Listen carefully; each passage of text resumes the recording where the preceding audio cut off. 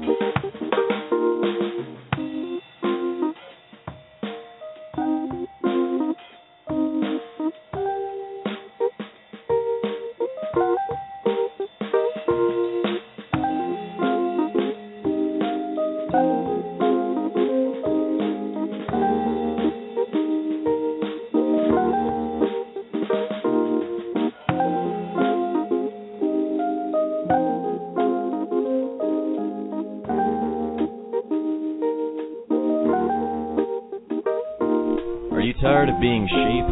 Well, so is he.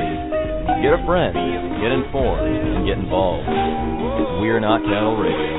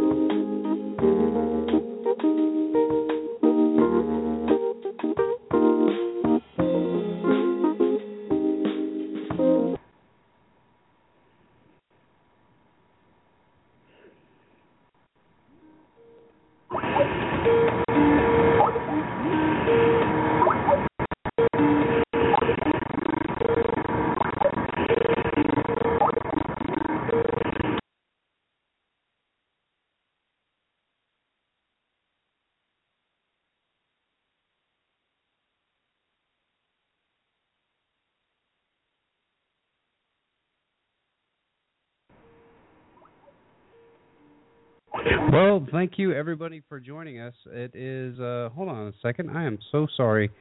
Had some technical difficulties. The first live episode. Stand by. Are you tired of being sheep? Well, so is he. Get a friend, get informed, and get involved. It's We're Not Cattle Radio.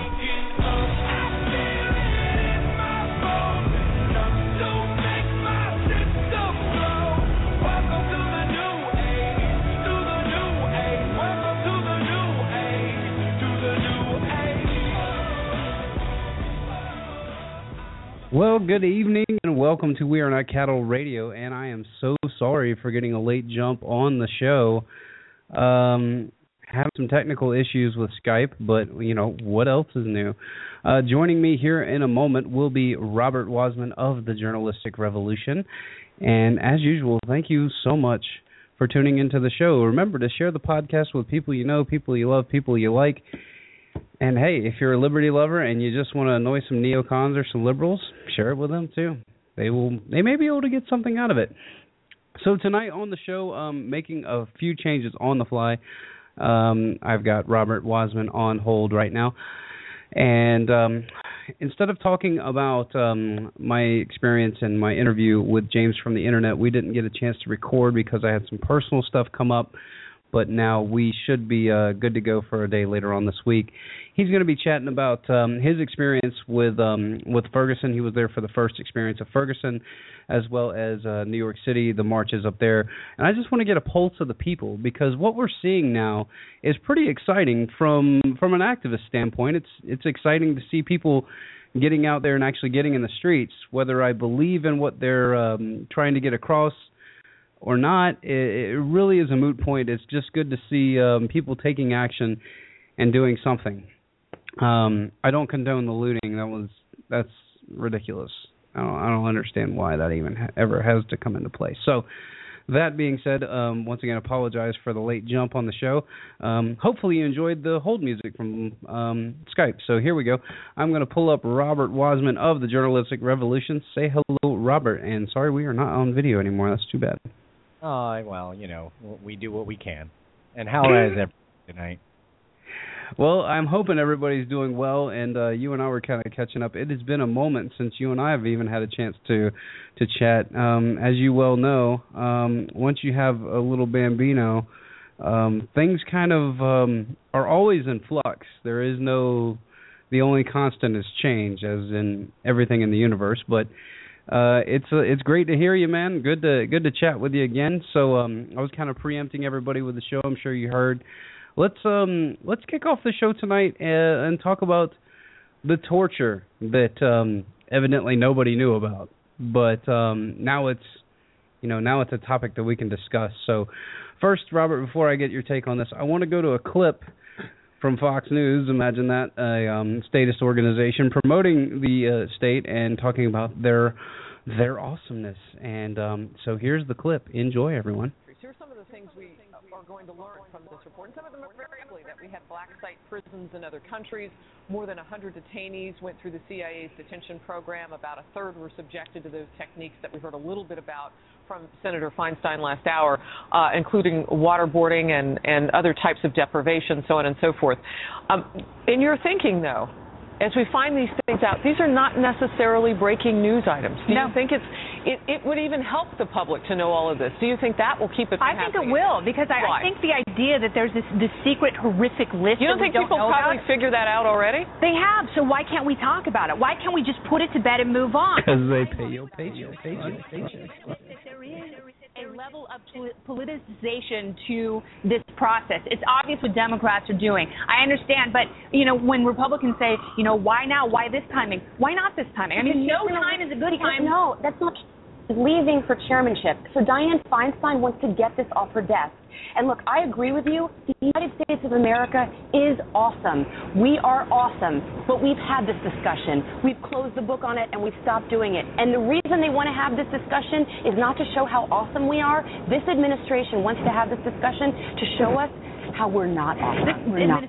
Okay, Robert. So there you go. I'm going to cut it right there. So yeah, the report is all about how we're not awesome anymore. What do you have to say to that?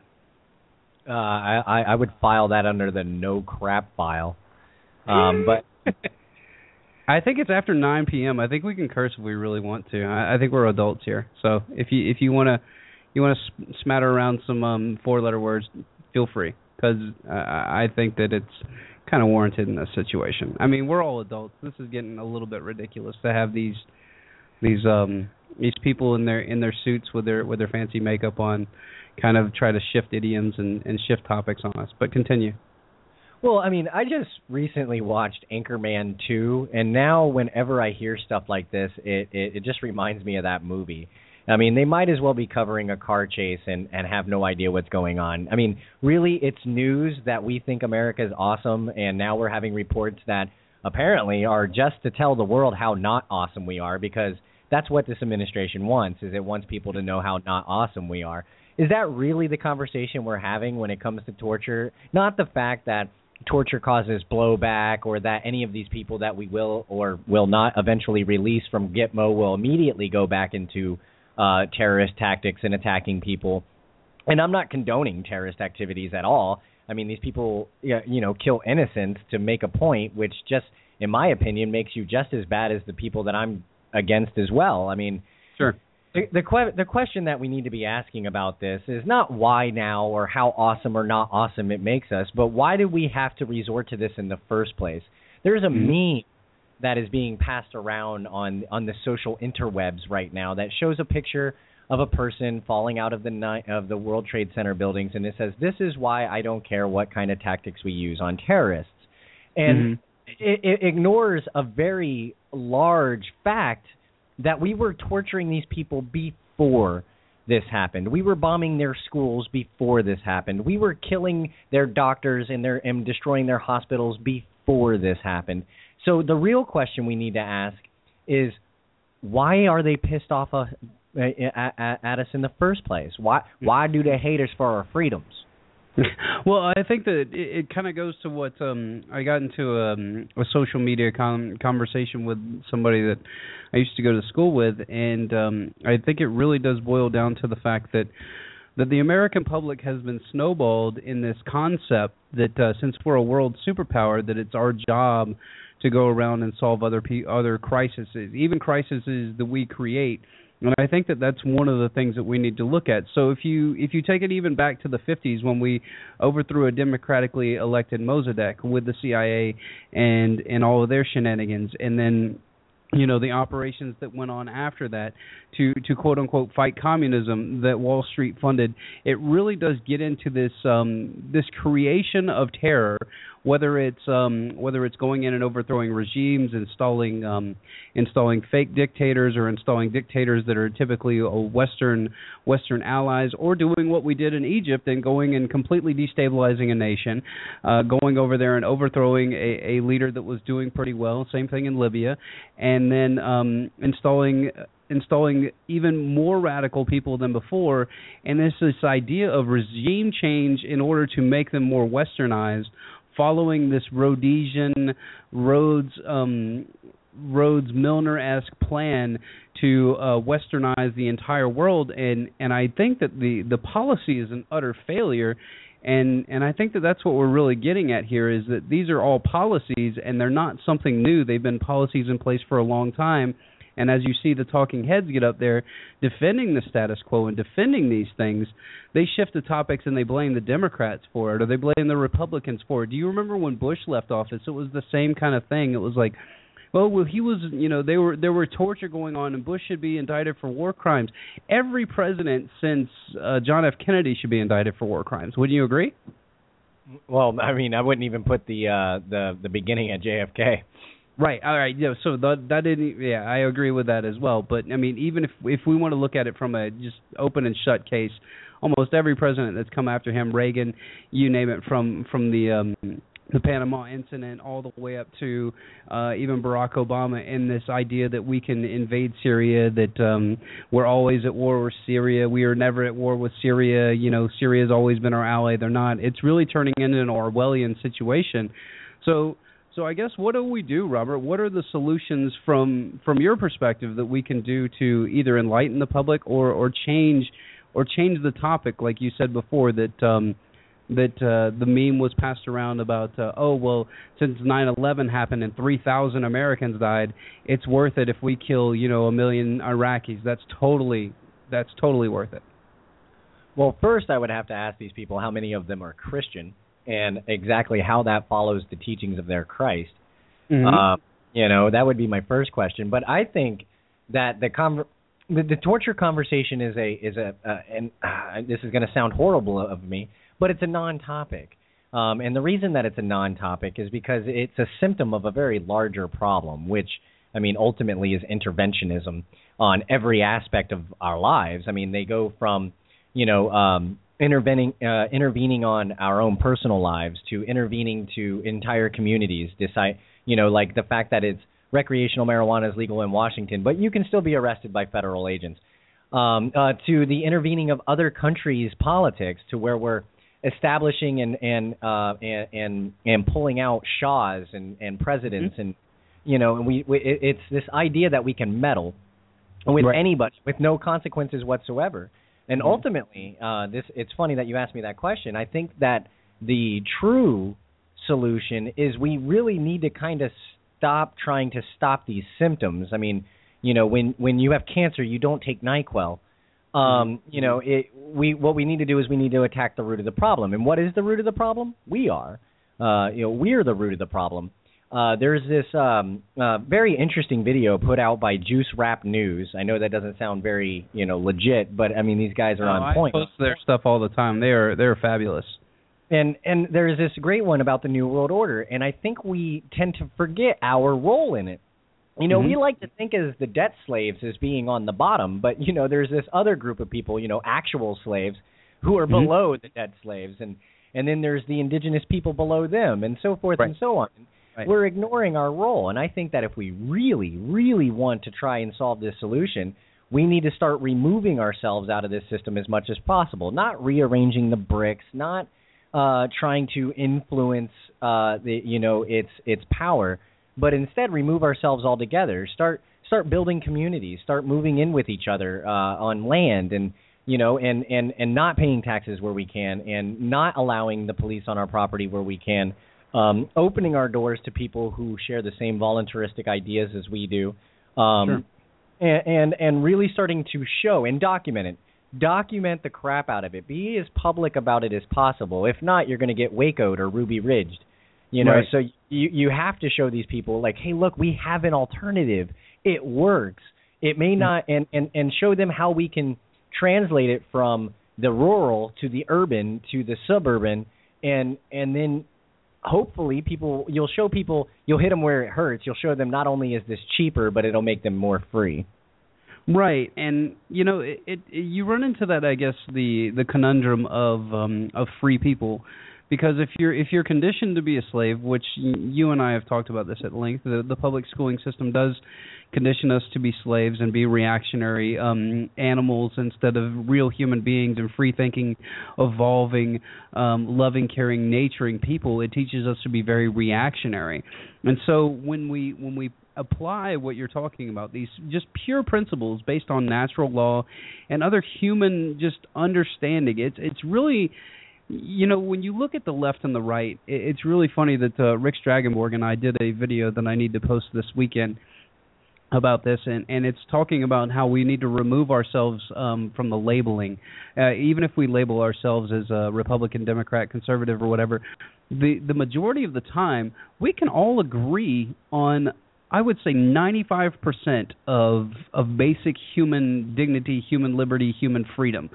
And it's that 5% that we're in debate on, but we're not having constructive debates. Instead, what we're doing is we're all falling into this idea that we need to debate that 5%, change everybody's mind on the 5% that I believe, and then we'll have the problem solved. And it typically isn't the case. And so what you're saying makes total sense. It's something that I've talked about before. If you read an Agorist primer, he talks about it in there, and just localization.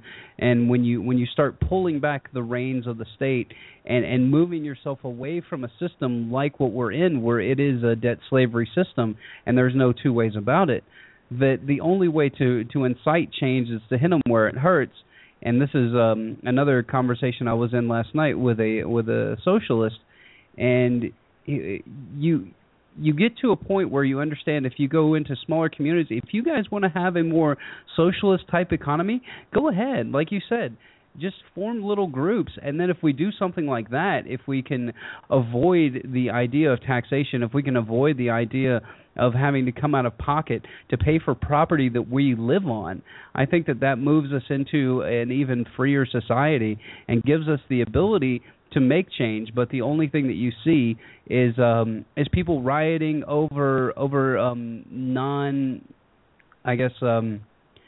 non-change issues. Now, let's move into that idea of change, and let's move into that idea of what we're seeing now, in that the entire American public now is starting to figure out, oh my gosh, black people are targeted by the police. Oh my gosh, the police might be out of control. Oh my gosh, the police might have armored vehicles and things. What do we do? Well, you have the right wing. I don't want to call them nut jobs, but you have right wingers that really don't understand what what the military buildup of the localized police is for. They believe it's for some kind of hostile takeover, which I've said over 1,000 times on my show. You can go ahead and kiss that pipe dream goodbye of you shooting cops and all that stuff. That thing will never happen. We have 330 million guns in the United States. There is not going to be a gun confiscation. There's not going to be UN helmets here, so we need to get over that idea that that is really going to happen. What the localized issue is that the way that they're starting to police, and this is where Robert and I both agree, I would assume, is that policing should now be more scrutinized. You should move it back into the public domain where the public has pure oversight, and not some with citizen review boards, and not some internal investigation that you're gonna sponsor from the department. It doesn't make any sense. And hey, what about this as a novel concept? Why don't we have one municipality go out and actually hire a private security firm instead of having somebody come out and take 5% of your money out of your pocketbook and give it to a monopolized gang? What do you think, Robert? Oh, man, yeah, I think you pretty much hit the nail on the head. I mean, because I've said this often, both I think on your show and my own, that I'm not against the idea of policing agents. I mean, that makes sense. Not everybody wants to have to be vigilant in their neighborhood 24/7 to make sure bad things don't happen, because freedom isn't a guarantee of safety. It's a guarantee of being free. Right. And unfortunately, people do dumb things with freedom. So I'm not against the idea of a policing agent, but at the same time, I see no police in this country. What I see is the enforcement arm of the ruling elite. Correct. I have no say-so whatsoever when it comes to what kind of laws are being enforced in my community. And some might say, oh, well, you can vote. Yeah, well, I live in Florida, and we just tried this voting thing on just the medicinal marijuana. 59%. Oh, and then they changed the rules on you guys, so it can't be a 50% majority wins. It has to be 60, knowing good and well through the straw polls that you guys were going to be really, really close, and if it's something really close, then they can rig it with shenanigans and make sure it doesn't pass. So therefore, those police, they don't represent me. They don't, excuse me, they don't represent my will or what I think is moral. They represent somebody else's, somebody I most likely didn't even vote for. And it's sad. Now, I think I agree with you as far as private police firms. I think that I should have options. I think that if this policing agency has better detectives and they're going to not get paid by me unless they find my stolen whatever, then I want to hire that one because they're better at finding stolen goods.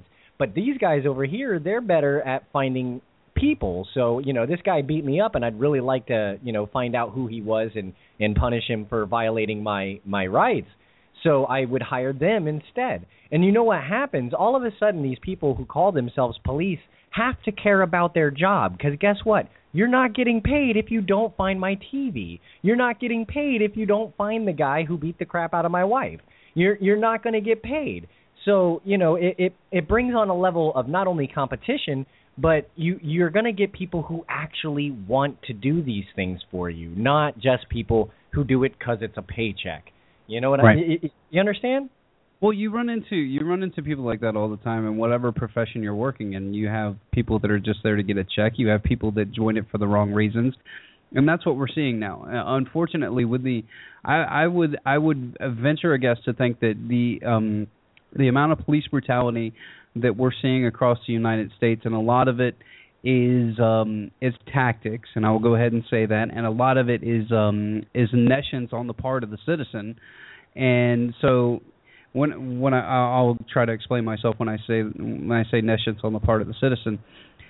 But what we're dealing with here is the expansion of the availability of media.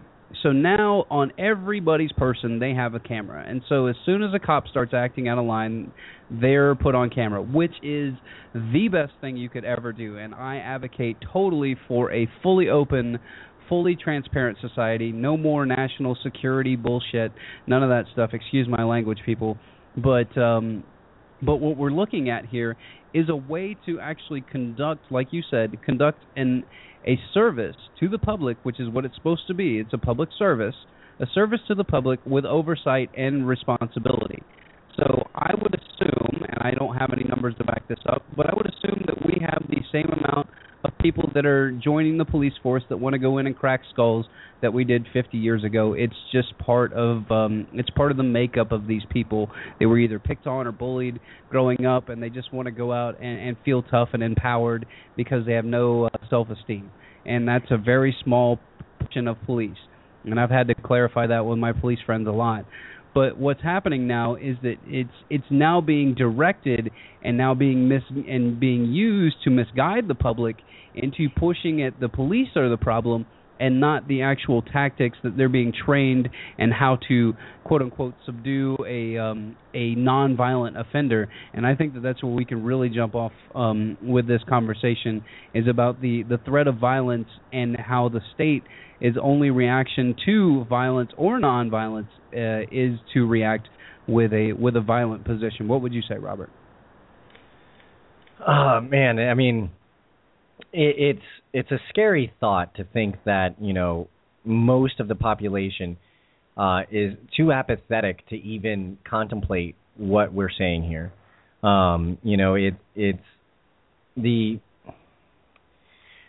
I wish that we could take people and just and put into their minds the very idea of freedom and individuality while still being part of something bigger. You know, because ultimately that's what allows things like, you know, police brutality to happen, is this idea that we're a part of something bigger. The problem is it's what we've been told we're a part of. We're a part of the American dream, or we're a part of, you know, the freest nation that's ever existed, you know, and I just don't think that's good enough. I don't think being a part of the freest nation that's ever existed, when you look at 6,000 years of government and how, I mean, we freed slaves, what, 75 years ago, 80 years ago, right? When Cyrus, the king of Persia, conquered Babylon, it was his first decree to free slaves. So freeing slaves isn't a new and novel idea. We've been trying to do that for 6,000 years. Right. You know, so this idea that the armed arm of the ruling elite should be held accountable is not new either. There was a reason for the Magna Carta. There was a reason for the Constitution. There was a reason that sheriffs were supposed to be elected from the community. And that was because they were supposed to be the supreme law of the land, so you wouldn't have things like this happen. And now what we're seeing is that sheriffs are backing down from their constitutional duties and their constitutional rights to go in and enforce things that are typically against the law from a federal perspective, even though they have jurisdiction. Yeah, and it's a very sad state of affairs when you look at that. I mean, to give an example about the weirdness that I see with people's thinking, there's a guy. I am a self-proclaimed anarchist at a company that I work for, which has caused quite a stir amongst the employees. So I end up finding myself in conversations that I don't even really want to have, but I feel are necessary. If someone's going to ask me the question, I'm going to have to answer it. And I'm talking to this guy, and we're talking about private industry versus government industry, and he agrees with me. He about technology and how it can make certain government agencies irrelevant in the future, like 3D printing, and he agrees with me. And then at the very end, he's all like, so you know what we need? And I'm all like, here it comes. He's going to say anarchy, communism. And you're just, I don't understand how you can come to that. I mean, people tell us all the time that anarchy or voluntarism or whatever you want to call it, basically those who self-rule, will never work. And I'm all like, how do you know? We've tried. Let's clarify also for the people out there that are listening, because a lot of people, I got into the philosophical debate with the socialists last night about anarchy, and he's like, well, those people always turn into gangs and they're violent and they always do these things over and over in history. And I said, no. I said, you have to look at what I refer to as the Greek definition of anarchy, which would be those without rulers. It doesn't say that we're not law-abiding. It just means that we don't have any rulers and that you have to be self-governed, and that if there's a discrepancy, then you are liable, whether it's through a through getting sued or having repercussions on your property.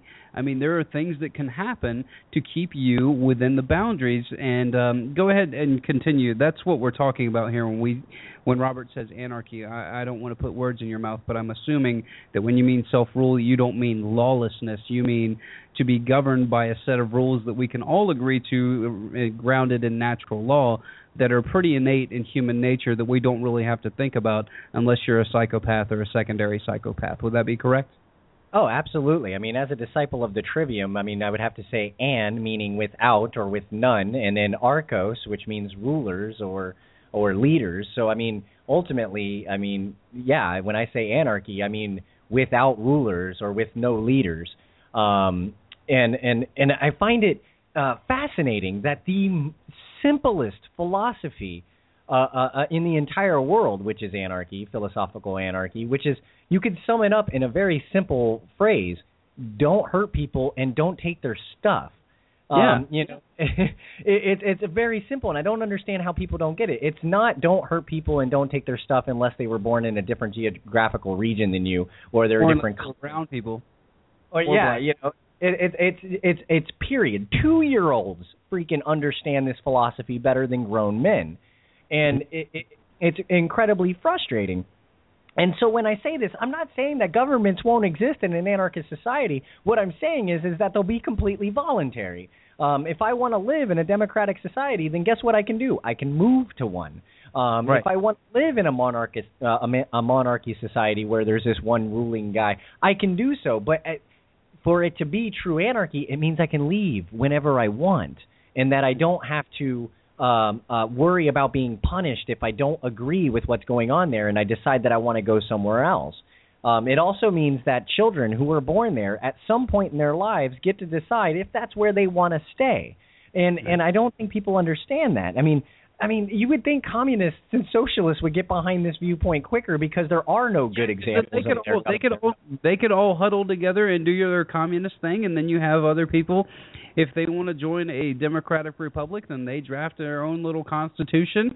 They draw their fake border, you know, through property rights, once again, not drawn by politicians, and you have their society. I just don't understand, which conceptually, if you think about the United States, it's kind of what we were set up for. Would that be a fair statement? And the fact that each state was allowed to do whatever it was going to do, and the only thing that the federal government was there to do was regulate interstate commerce and trade and tariffs?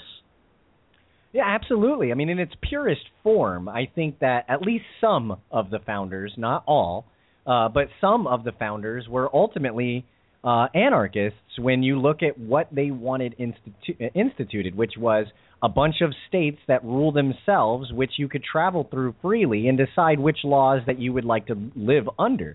Absolutely. Patrick Henry was 100% minarchist at the very most, but for the most part, total voluntarist.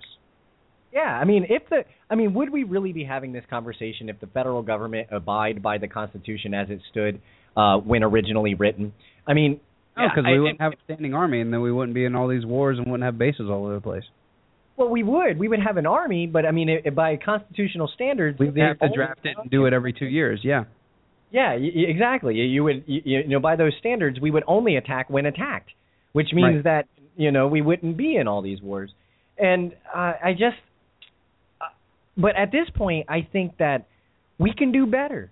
I think we can do better than the founders. And some people would say that's blasphemy because they believe that the Constitution was divinely inspired. Well, okay, so be it. Let's say it was divinely inspired. The Torah, according to most, was divinely inspired, and we improved upon it by having another divinely inspired Christianity come along, right?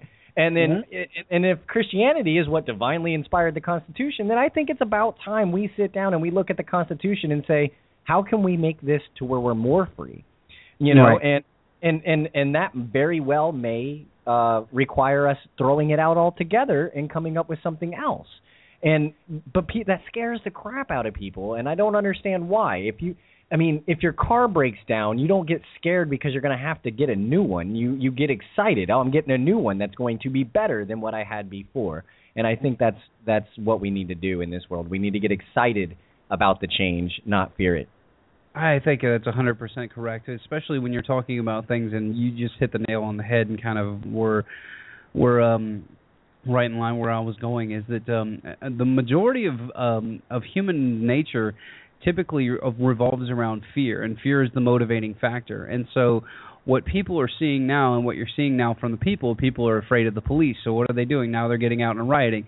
But they're misguided. And when I say that they're misguided, the people that were out there rioting and looting for Michael Brown and for all these atrocities committed by the police and talking about shutting it down and all that good stuff, well, that's all well and good. But where were you guys 6 months ago, a year ago, 2 years ago? This is not something new. This is not, and what really gets me is that once the media decides that they're going to latch onto a story, that's when you see the people kind of get their programming turned on, and then they're in the fight. Now it's like, oh, now we get to protest because a guy came out with his hands up. And the poor thing about the Michael Brown case is that we don't know what happened, and we will never know what happened. It's really, really difficult to see one side of the coin, which is the black community, which should be highly upset because they are extremely targeted. They're targeted for a reason. They are the beta test group for this New World Order plan that I've talked about, that Cecil John Rhodes wrote about. It is an idea, and through the Fabian Socialist Society, it is an idea of social enslavement through high-tech mind control and high-tech media propaganda, and also through a high-tech police state, which is, I think, what they've decided that they're going to go with, is the idea of the 1984 mixed with the idea of a brave new world. So it's a chemical mixture, and then the police state overlay on top of it, and you see it in the reactions of these people. It's like, wait a minute. And even when Ben Swann interviewed, I don't know if you guys have seen this, and I'll put it in the show notes. Ben Swann interviewed one of the leaders for one of the rallies in Ferguson and said, how does destroying private property of individuals that had nothing to do with police violence get your message across? And they said, well, it draws attention to it. And he goes, well, why don't you go march on the police station? Well, I knew the answer to that because the police have guns. And they don't want to do that. They want to go and take things that are inanimate objects and be able to do and take out some of their frustrations and aggressions. And once again, I understand completely, but let's direct it at the things that are really causing these issues. The things that are really causing these issues are, number one, the media, and number two, the training from the police, which, by the way, guys, is coming from the federal government. It's not coming from your localized police force that's saying, okay, here's our strategy. If you see a woman that's pregnant and she's got a gun, you take her down, no hesitation. So I think that that's something that's very, very interesting, and the way that social engineering portion of it is what I'm seeing, and it really scares me. But I think that we grab some of these people in their anger and in their frustration, and then direct them to the real problem. Say, no, we can change this, guys. We don't have to get out in the streets and do that stuff. That's all well and good to draw attention, but getting out in the streets and once again destroying private property of people that had nothing to do with the incident is really, you're just hurting yourself and you're hurting the community. It's nothing more than that. I'm sorry, Robert. I'm hogging the mic. Go ahead, man. No, you're absolutely right, because one of my biggest problems with terrorists and rioters and stuff is that they attack the wrong people, and what's worse is I don't even think attacking the cops would be attacking the right people. No, it's not. If you took all those protests in Chicago and the protests in Ferguson and St. Louis and in New York, and and even the one that happened down here in Miami recently, you take all those people and you put them in D.C. and you have them take down actual politicians, and when I say take down, please, NSA, don't come after me. I meant like actually physically remove them from the building and strip them of their power, right? And then you place them with nothing. then all of a sudden now you have a chance to build something new. You have a chance to go back to your community and go, hey, guess what? We don't have to worry about these a-holes up there anymore telling us what to do. Let's go ahead and build the community as we want. And I get flabbergasted that, that the black community, and not even just the black community, the low socioeconomic community. There we go.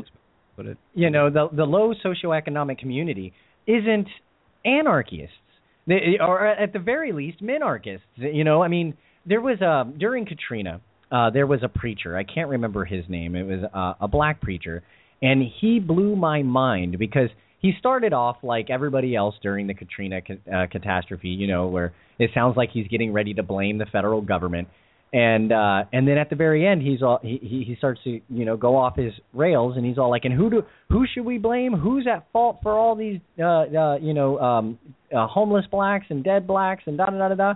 He's like, the black community. That's who. You want to know why? Because 100 years ago, we had no trust of the government, and we would have been the first to get out of the way when Katrina was on its way, and we would have been the first back building our communities. Instead, we sit around with our hands out asking to be saved. He's all like, really? You're going to ask the ex-slave owners to come and help us? That's a really, really apropos way to put it, because that's exactly what it is. And that's why I can't understand people that look for government solutions. It will be in line. Now, if you get more laws passed, you're getting closer and closer to slavery. I tell you what, if you want to feel safe, it's kind of like what, I can't remember if it was Eisenhower that said this, or I think it was Eisenhower that said, hey, if you want to feel completely safe, go to jail. You'll be plenty safe there. Nobody will ever bother you. But I think that it's a byproduct of the public school system. It's a byproduct of social engineering that we've created. It's a byproduct of media that's in now. And what we're seeing now from the media is, once again, no coverage of the Small Arms Trade Treaty that I wanted to talk about with you, no coverage of the TPP, no coverage of the expansion of the NDAA again, no coverage of this. It's all, hey, distractionary stuff. Look at the torture report. Oh, my God, look at this. United States tortures. Really? You've got to be kidding me. So we don't just go and overthrow countries in South America and in Africa and run eugenics operations with the UN. We don't do that. We just started doing that. That's all. Oh my God, I can't believe it. We probably need to get a handle on that. So Robert, what do you know about the Small Arms Trade Treaty that's supposed to be passed on the 24th as a Christmas present for the American people? Which, by the way, I don't even know why I'm kind of talking about this. It's such a joke to even think that there will be gun confiscation in America. Well, I think it's just like, gay marriage and legalized pot. It's one of those hot button topics that they can just bring up whenever they need to distract people from larger issues. Sure. This is the same. I've been hearing that they're going to confiscate our guns ever since 1995. Right. Oh, yeah. Mm-hmm. And there's been no confiscation. Has there been more regulation? Has there been more laws passed? Sure, yeah. But, there's been more laws passed about soda consumption. So, are they going to come and confiscate your Coca-Cola? No. Right. They're just going to regulate the ever-loving crap out of it. We don't need to confiscate it when we decide who gets it. Right. We don't need to confiscate your guns when we're tracking you on your smartphone. We don't need to confiscate your guns when we know every single picture you've ever taken of you holding a gun and put it on Facebook. They don't need to do these things. It goes back to the fear mongering and the terror porn that we seem to be addicted to. And I agree that fear is an amazing motivator. It really is, and I'm not going to disagree with that fact. But at the same time, it's a temporary motivator. You tell people they're going to confiscate your guns, you're going to get a lot of angry people for about 2 months, and then they're not going to care, and then we can pass all the laws we want to regulate your guns.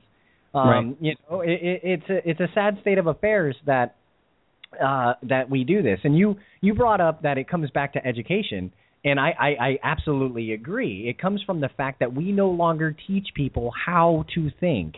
We teach people what to think. That's right.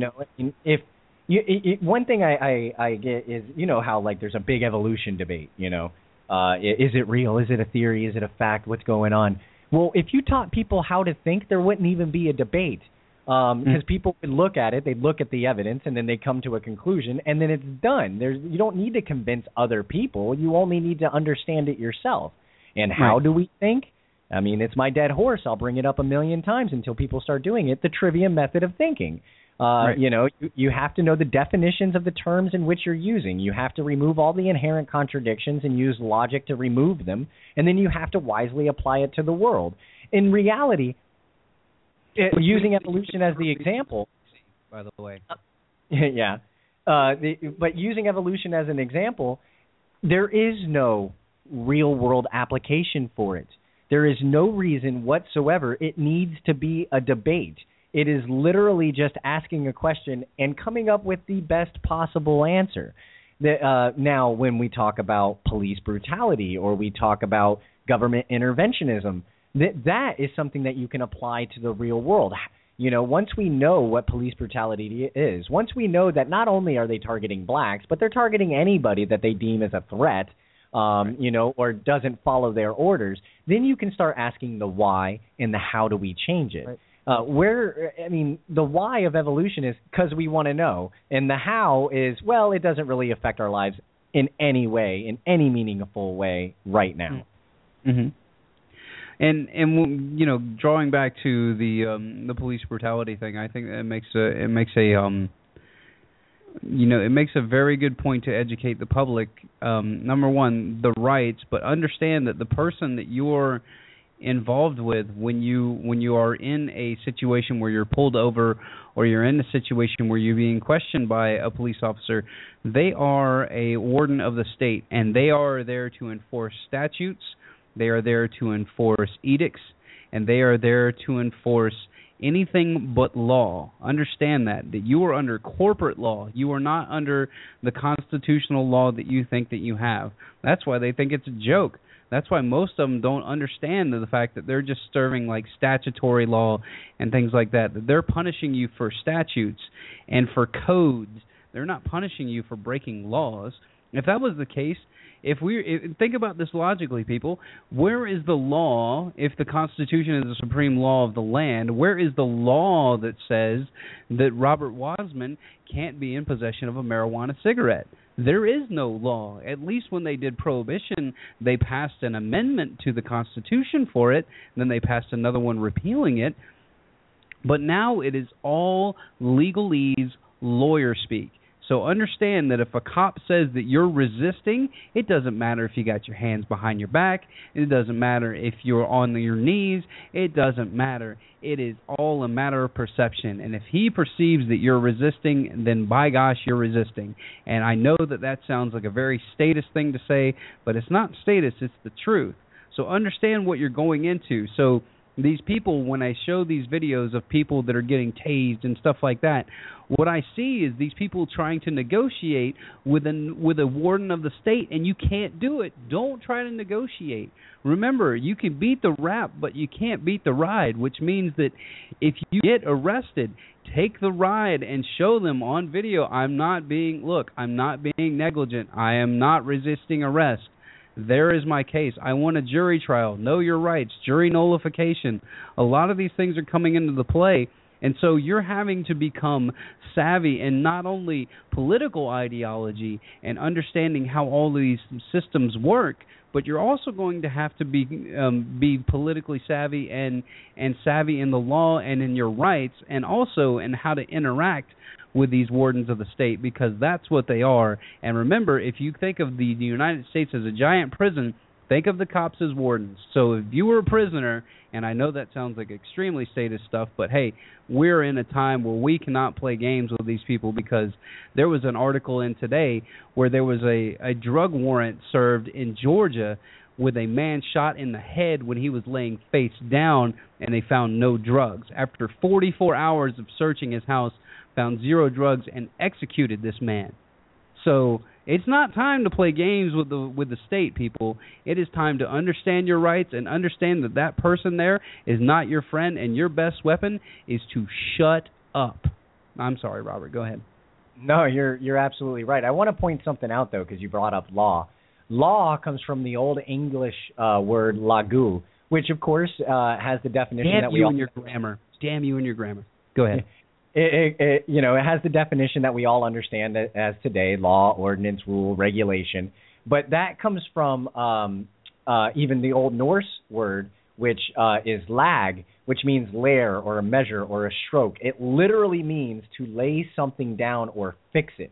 That comes from the Proto-Germanic word legen or lay, which literally means to put down, often by striking it. So a law, is literally a something in which to put you down. I love grammar.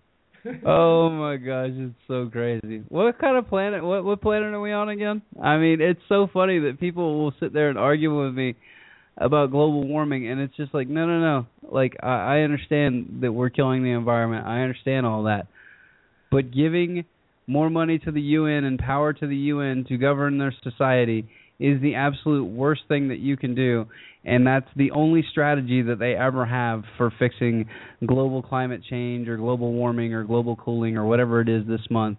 And plant a fucking tree. All right, no, you can't do that. You can't do that. You have to get everybody else to follow. It's what we were talking about before.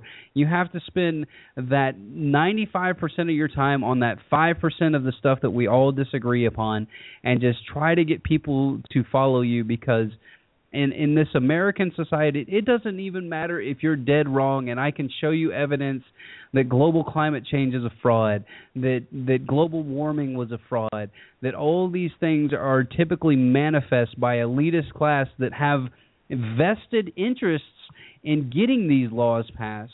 But it doesn't matter. It's something that I have to win at, and I don't know where that portion of our psyche comes in from a total societal standpoint. I don't know if it's the team aspect of the ancient Roman games that we've brought here through football, basketball, and believe me, people, I love sports, I love competition, but I understand the mentality that's used behind it as a weapon against you, and it just blows my mind, Robert, that we always have to revert to things that we disagree on, other than things that we do agree on, like freedom. How cool is freedom? Freedom is awesome. The fact that I would be able to go outside in America right now and be able to shoot off a firecracker in my front yard and possibly get arrested blows me away. Just absolutely. Don't grow any funny plants. No, absolutely not. Especially if they were medicine for 6,000 years, you can't do that. I mean, it is cuckoo for Cocoa Puffs land. All right, man, we got about 8 minutes left, and we kind of got a late start. So, what's on your plate? You've kind of covered all the topics with me today, and thank you so much for coming on the show, kind of short notice. It's been an absolute pleasure chatting with you again, and as always, breaking down the trivium like a champ. So, what else you got? What do you got going on at JRev? Just give us a few things that are on your mind. Well, there's one thing I've actually been thinking about a lot lately. I have been studying schools of thought, both Western and Eastern, and I found this very strange pattern. Because, I mean, ideas and philosophies are much like physical evolution, small changes to an established foundation, and after a while they change a little bit and we're able to grow. Can I ask you a question really quick before you go any further? How long have you been researching this? Just because I got my first copy of the Gnostic Bible about a month and a half ago, and have really started to understand a lot of different aspects of Eastern and Western philosophy. So how long has this been going on with you? I just didn't know if this was something that was kind of the universe speaking to all of us. About 6 months. You're waiting. Well, I started studying Taoism again, right? And okay. That's where it started. And then, of course, that made me study Buddhism, which made me study Confucianism. And then I was all like, hey, let me compare this to the Western philosophies. And I've been able to, at least in my own opinion, and I really hope people out there listening will challenge me on this, and maybe we can find an answer together.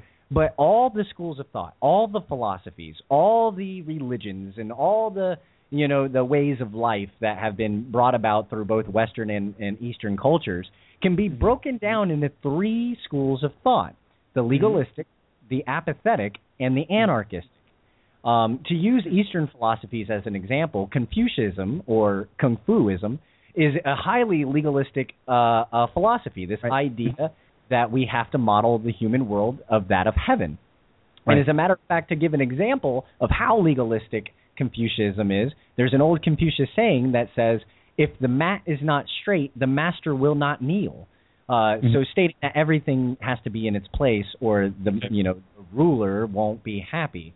Then you have the Buddhists, right, which are the apathetic. They want to deny their desires. They want to step outside the wheel of rebirth. They want to. One of their favorite phrases is one of the Christian phrases, as a matter of fact, which is "Do not be of the dust of the world."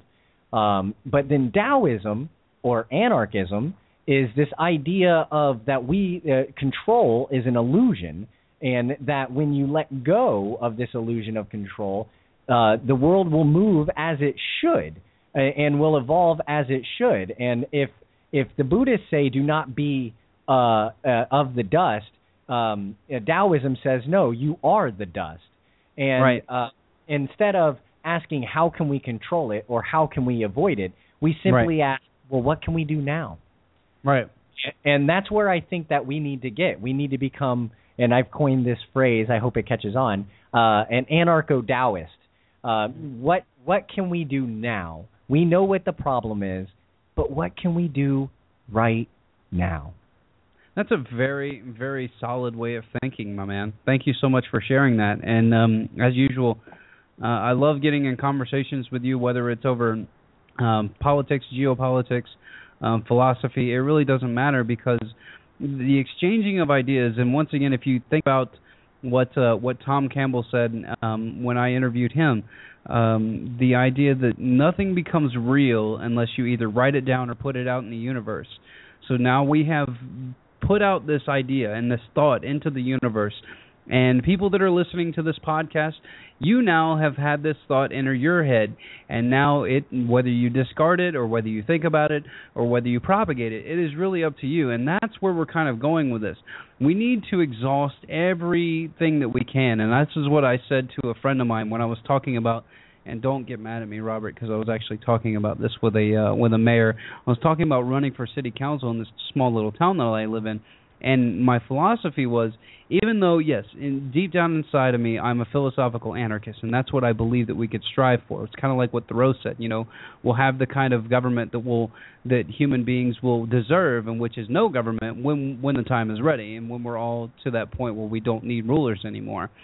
So my idea was to secure freedom any way that I could for my daughter, whether it was through legal obligation, whether it was through joining a community action center. I'm going to, with a friend of mine down here, we're going to start a freedom club locally. So I'm going to do everything that I can to try to instill the values of freedom and free thought into individuals. And if we disagree, that's fine. Let's have a conversation. Let's have a debate. Let's not have an argument. Those are the things that we need to strive for as a culture, instead of this culture of just with modern technology, we become a culture of quips and memes and instant gratification, and also rushing to judgment. Look at what Rolling Stones did, basically ruin a couple of people's lives because they wanted to get a rape story out. Give me a break. I mean, it's really, really sad that they didn't even contact the person that was supposedly the alleged rapist because, well, they didn't want to upset the person that was the victim. And now look at what it did, because you didn't have any journalistic integrity and do your due diligence. You just wrote a hack article and pissed a bunch of people off and probably ruined some people's lives. So we're learning some valuable lessons here. It's whether we're going to take it to heart and really make changes in the way that we present our philosophies to people and the way that we do these things, I think is what's going to really separate us from the next generation, because the generation before us, let's face it, unbeknownst to them, they fell asleep at the wheel, and now it's our turn to pick up the pieces of this society that is now degraded into a bunch of like narcissistic children. It's really kind of scary. Final thoughts, Robert. Plug your show and stuff, and then we'll end the podcast. All right. Yeah, you can find me at thejournalisticrevolution.com, jrevradio.com, Facebook and YouTube, both of the same name, The Journalistic Revolution. We are actually going to be having our own working studio here within the next 60 days, so expect big things from that. And, make sure you listen to freaking We Are Not Cattle, too. They're on top of things. Well, thanks so much, man. Remember, everybody, share the podcast with people you know, people you love, people you like. If the information is great for you, then share it. If you want to follow me, you can follow me on Twitter at We Are Not Cattle, the number 1. Feel free to friend me on Facebook under Jake Counts. You can also like my Facebook page, We Are Not Cattle, and you can go and like my YouTube channel. I'm going to post some videos here in the next couple of weeks. There'll be about 4 or 5 videos that I'm going to be posting. So once again, chasing around a 1-year-old is tough work. Thanks again to Robert Wasman of the Journalistic Revolution. And as we always say here at We Are Not Cattle, get a friend, get informed, and get involved. And peace, love, and liberty, people. You deserve your freedom. Yeah, feeling that